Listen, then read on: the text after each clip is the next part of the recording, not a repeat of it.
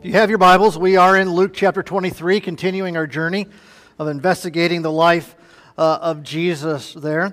I had something interesting happen to me just a few weeks ago. I don't know if you've experienced this or ever had this happen. It's a little bit embarrassing. My wife and I, we went out to eat and out with some friends and stuff like that, and I went up to the counter to go ahead and pay, right? Because they fed me well, and I wanted to go pay my bill.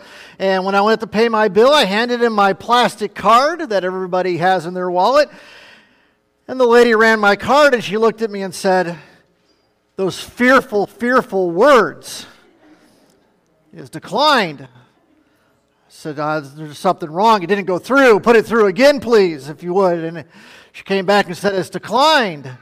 And I didn't know what to say. And I said, "I know there's money there," or "I thought there was money there." And all of a sudden, one of my friends behind me says, "Oh, don't worry about it. Let me take care of it." And he paid my bill for me. Wouldn't let me pull out another card or anything else. He took care of it and paid my bill. And I was so thankful for that. I told him I would pay him back. He said, "No, I'm so glad to do it," and took care of that and paid that debt where I was in trouble. I thought for sure I was going to have to wash dishes, and I'm no good at washing dishes. Even if there's a machine, I'm no good at doing that, right? So, but they paid for me in that. I want you to think about that as we walk through what God has for us today. Jesus has endured all the physical torment one person could ever endure. He now hangs on a criminal's cross. It's about 9 o'clock in the morning. He has endured pain that is indescribable. The exhaustion is unbearable. The torment is unending. Every tick of the clock moves him closer and closer to death. However, with all of this, and I feel like I've said this every step of the way, but truly this is absolutely true, we are at the greatest point of turmoil and torment that Jesus is going to endure on the cross. Listen now, for our salvation. Please never forget that Jesus wasn't supposed to be there. We were. He took our place. Jesus was nailed upon the cross. It was probably about 9 o'clock in the morning that they nailed him to the cross. Luke tells us now in our text, in our narrative, that is the 6th hour, which is actually noon for us. Jesus has been on the cross for about 3 hours. The sun is at its highest peak of the day, the brightest it is, and then all of a sudden, as he hung on that cross, as he was pulling up on the spikes in order to breathe and pushing up on the spikes in order to breathe, everything changes in that moment. And we see here that Luke tells us in verse number 44 that it was now about the 6th hour, like I said, is noon, according to our clock here. They did time a little different back then. And there was darkness over the whole land until the 9th hour, while the sunlight failed. Now I want you to think about that word, the sun's light failed. This wasn't just cloud cover. This wasn't that a cloud moved in front of the sun or that it got really cloudy out and it was just like a cloudy day. This was absolute darkness. This was spiritual darkness. This darkness was not just local in Jerusalem. Luke tells us it covered all of the land. It covered all of the inhabited land of the earth. The day got completely dark. And it was as dark as night. It wasn't just dark, in the middle of the day when the clouds covered. It was as dark as night. I remember so vividly living up in North Dakota and helping a farmer out at 2 o'clock in the morning. You could not see your hand in front of your face. It was so dark. That's the type of darkness that was happening here on the earth. It was noticeable and everyone knew it. And so this great darkness took over, and it was a spiritual darkness that took place because heaven was mourning and hell was raging. And Luke just quickly moves now in this scene, pointing out the darkness, and moves to Jesus' last words on the cross. But it's very important for us to note that Matthew and Mark give us another saying that Jesus says here that's very vital for us to understand what's taking place in this moment. So we'll use Matthew's account. And he says in Matthew 27:46, he says, "And about the 9th hour," so after this 3 hours of darkness, Jesus cried out with a loud voice, saying, "Eli, Eli, lama sabachthani?" That is, my God, why have you forsaken me?" Why have you forsaken me? It is at this point that Jesus endures his greatest suffering. As God the Father forsakes the Son. The definition for forsake could be indescribable abandonment.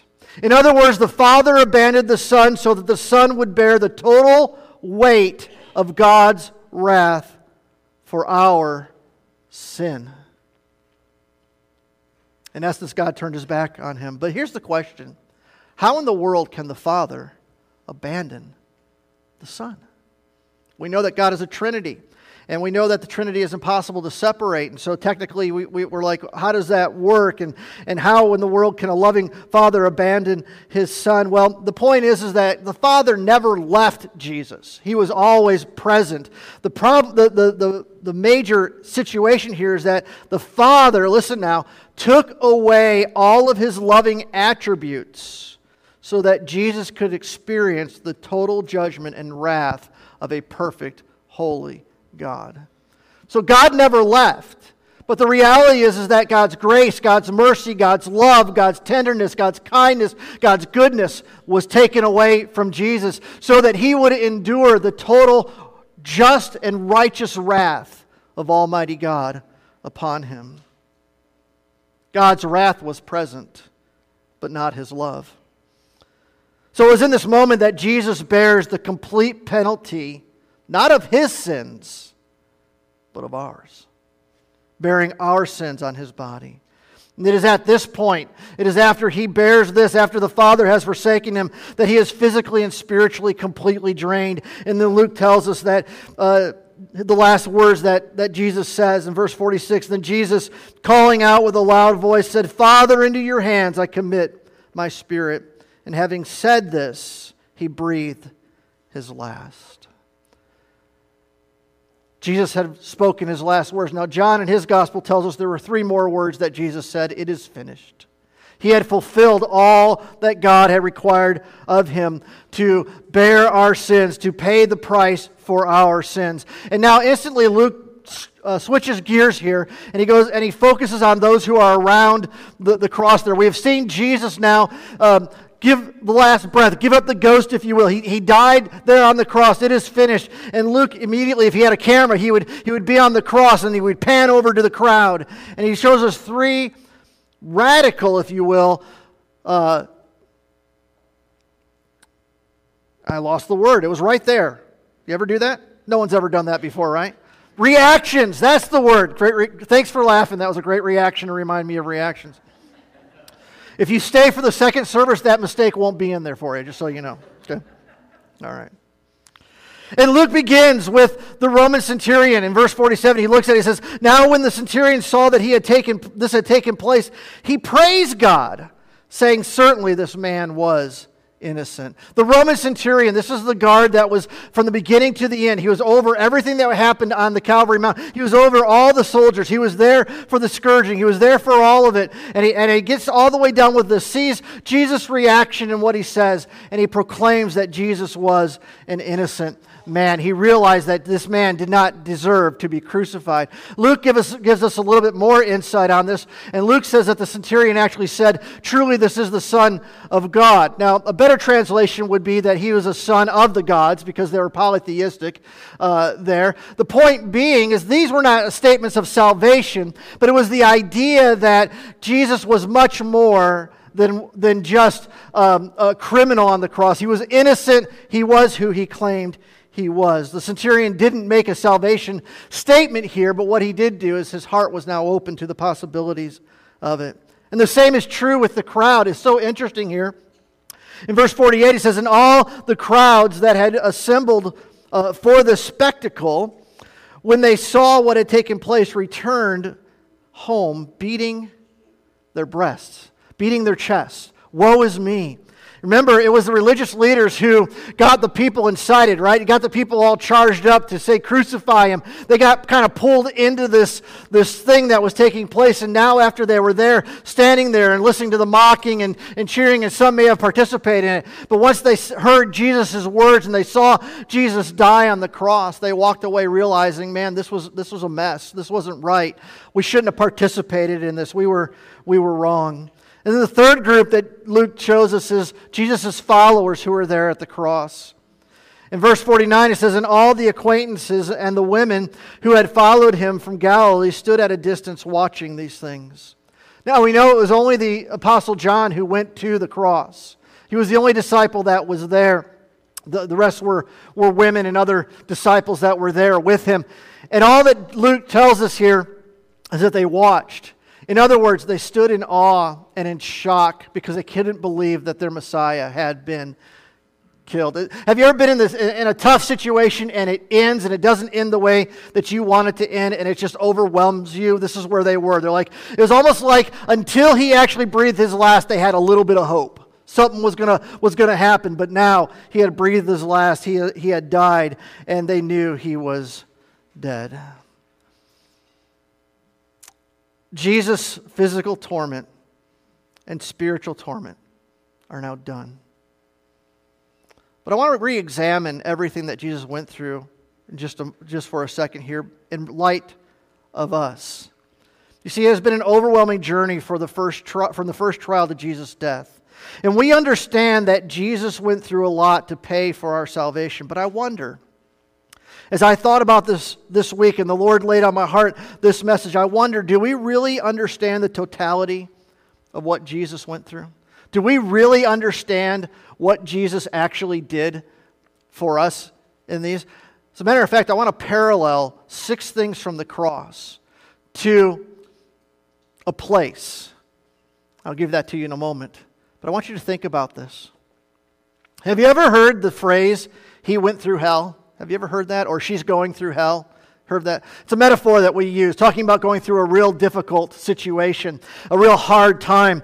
Now, it doesn't mean that a person literally goes through hell. We recognize that. We just recognize they're going through a hard time. But can I submit to you today that I think Jesus literally went through hell for us? And that's what I want to give you these 6 parallels to. 6 things that we see here that give us the clearest revelation of hell as seen through Christ's cross. And if you can write them down, jot them down, I'd really like you to do that. I'm just going to give you the titles. They'll be on the screen for you. The first one is this, that Jesus endured. Jesus endured conscious suffering. Conscious suffering. Jesus experienced great physical suffering. As we walked through this, we've looked for weeks at the suffering that Jesus endured. But I want you to understand that it was conscious suffering. There was never a time that Jesus was beaten or hit or whipped that he lost consciousness. Because if he would have lost consciousness, he would have had a reprieve from the pain. Do you understand that? If he would have lost consciousness, he would have had a reprieve from what he was going through. He had no reprieve. Every slap, every punch, every whip, every thorn, every hit with the reed, the nails, and the weight of his body hanging on the cross. He felt every bit of it. Felt it continually from the time he went through the trial all the way through. He consciously felt the torment of what he went through. Now listen, the Bible's very clear, especially in the story that Jesus told us about Lazarus and the rich man, that in hell, those who are in hell will consciously remember their life and will consciously experience the torment of hell. There will be physical pain in hell, the Bible says. And in hell, you will consciously know this. You will not have a reprieve, one reprieve from the conscious torment of hell. The second thing that Jesus endured was the blackest darkness. As we know, for 3 hours there was spiritual darkness over the land. And although it was manifested physically, everybody saw that it had gotten dark, there was also a spiritual aspect to the spiritual darkness that was taking place there in Jesus as well. It was the complete absence of light, or in reality, it was the complete absence of the light of God. When God forsook Jesus, the glory, if you will, of God was taken away, and only the wrath and punishment was given. And the Bible tells us that there is no light in hell. The only light source that we have in heaven, the Bible tells us, that for those who are saved, is the glory of God. There will be no sun. For the sun will, the Son of God will, his glory will shine, and heaven will be illumined by that. But in hell, there is no glory of God. In hell, there is no light. In hell, there is no brightness. There is only darkness. There is only torment. The third thing that Jesus endured was that he was surrounded by demonic powers. In that darkness, all of hell was raging, and there were demonic powers around him during that time. We're not given any information on what the demons were allowed to do. We're not given any information about what was taking place, but we can question and we might be able to surmise, were they allowed to torment Jesus during that time? Were the demonic beings able to do so? And I say to you that I believe it's very possible and maybe highly probable. The reason why I say that to you is that if you study the book of Revelation, you know that part of God's wrath on man is allowing Satan and his demons freedom to do whatever they want to do. And I believe that that was what happened with Jesus and what he dealt with in the spiritual realm as he was hanging between heaven and earth, as he hung on that cross. But you say, well, how is that going to apply to a person that's in hell? Well, here's the reality. Hell is designed for Satan and his demons.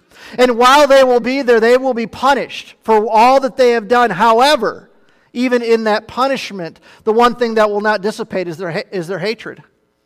As a matter of fact, hatred will be the number one emotion in hell. And I believe that even though they will be tormented, they will also be able to torment in hell. The fourth thing that Jesus did, and this is key for us, is Jesus was bearing sin.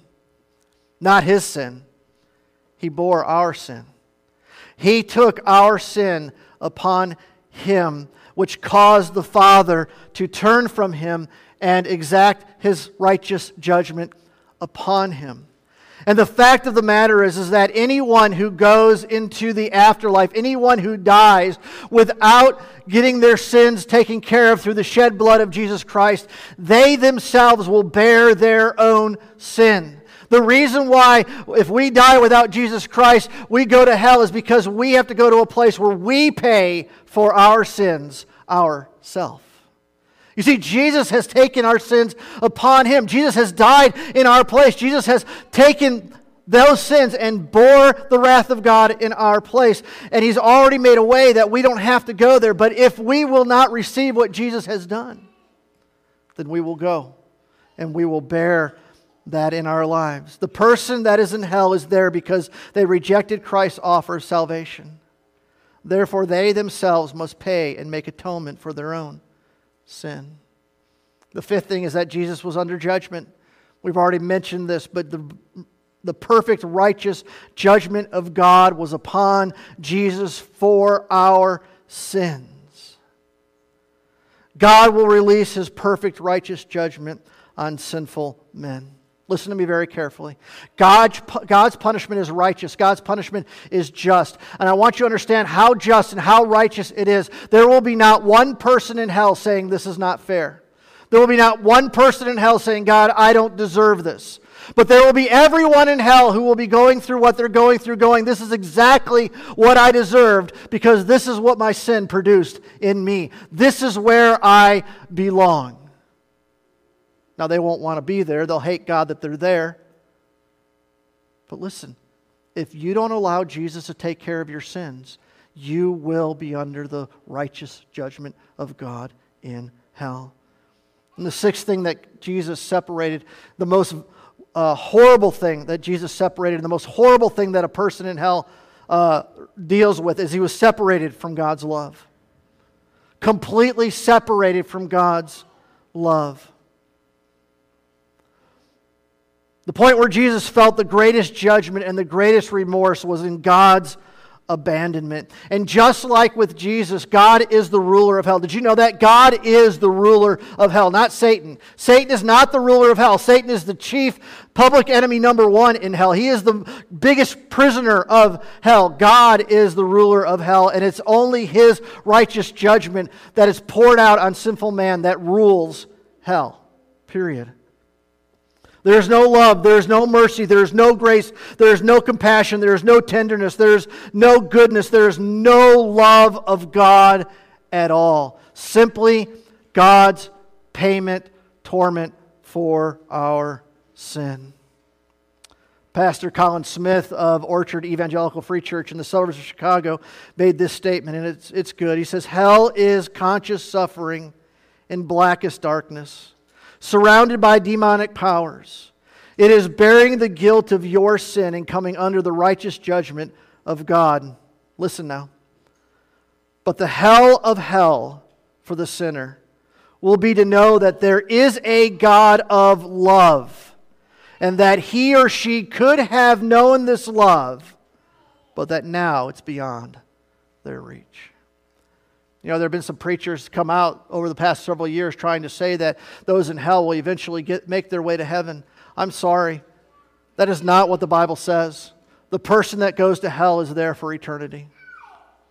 Once you are there, the door is locked, the key is gone, you are cast out into eternal punishment.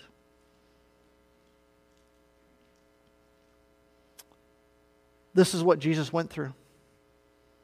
This is what Jesus endured. Can I say that Jesus literally took hell so that we don't have to?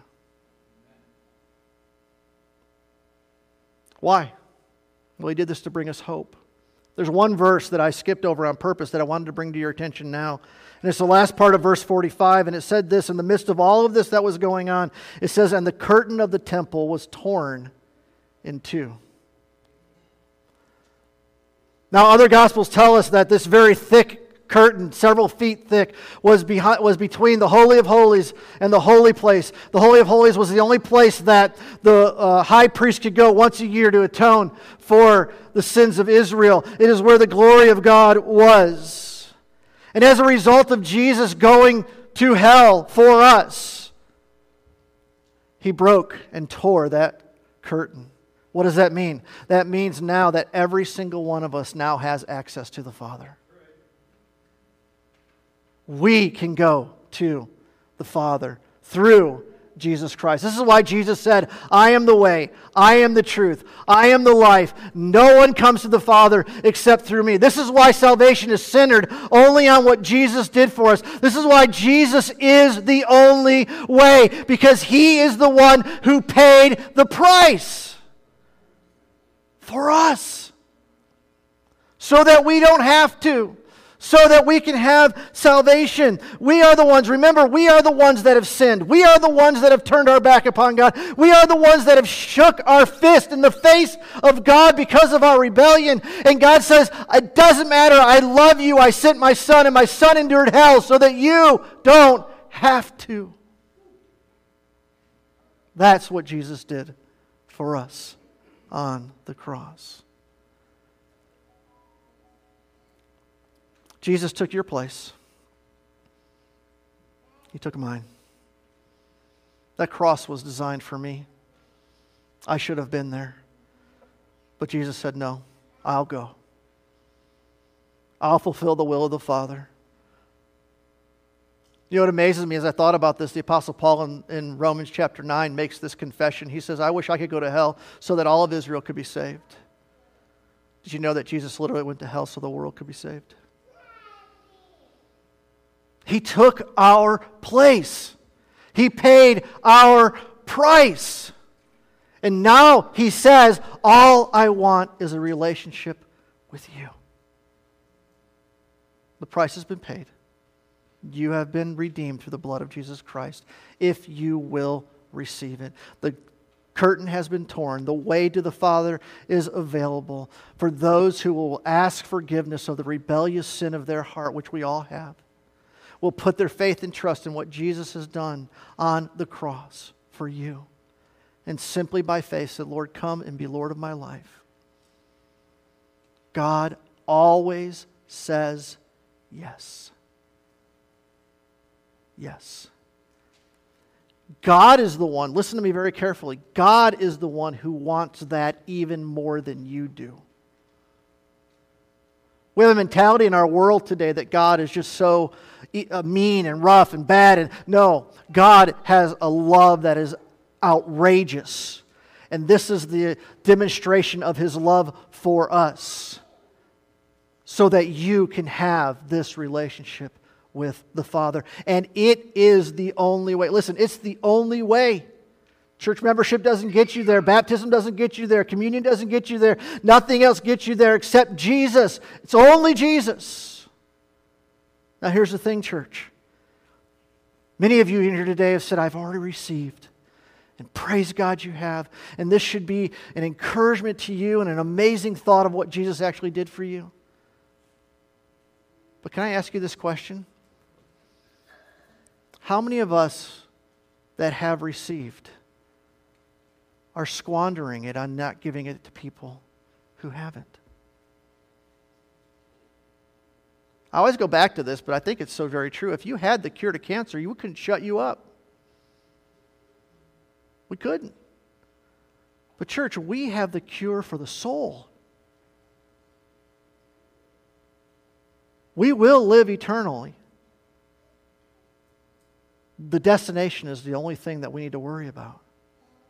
And if you do not accept Jesus Christ as Lord and Savior, if you do not accept the way that Jesus has given to you, that God has prepared for you, then you will go through hell.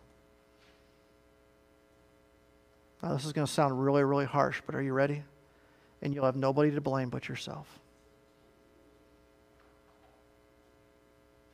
But church, let me ask you, who do you know? Who do you know that doesn't know Jesus? What family member do you know? What friend do you know? What acquaintance do you know? What coworker do you know? You see, God has you placed where you are specifically so that you are in contact with the people that you are in contact, so that you are able to show them this love of God. It's not an accident. It's not an accident. Jesus endured hell for everyone. Last slide this morning. Do not allow anyone to endure hell. That includes you, because Jesus already has. Will you stand with me in God's house today? Father God, your love is just remarkable and outrageous. There's not one of us in this building today, not one of us on the world in this world that deserve what you have done for us. So thank you is not enough. Oh, but God, this was your plan and your design, and you did this for us. Father, I pray if there's one person here today that would say, I've not accepted Jesus as my Lord and Savior, I pray right now, all they have to do is just repent, ask forgiveness of their sin, put their faith and trust in you, and ask you to be Lord of their life, Lord, and you'll say yes. Father, now that we recognize what you've done for us and what salvation really entails, oh God, would you burn in us a fire to go to this community, to take this outrageous love to them, to our families and to our friends and to our loved ones, even to our enemies, Lord, so they might know you. We ask all this in Jesus' holy name. Amen. God bless you. Have a wonderful week.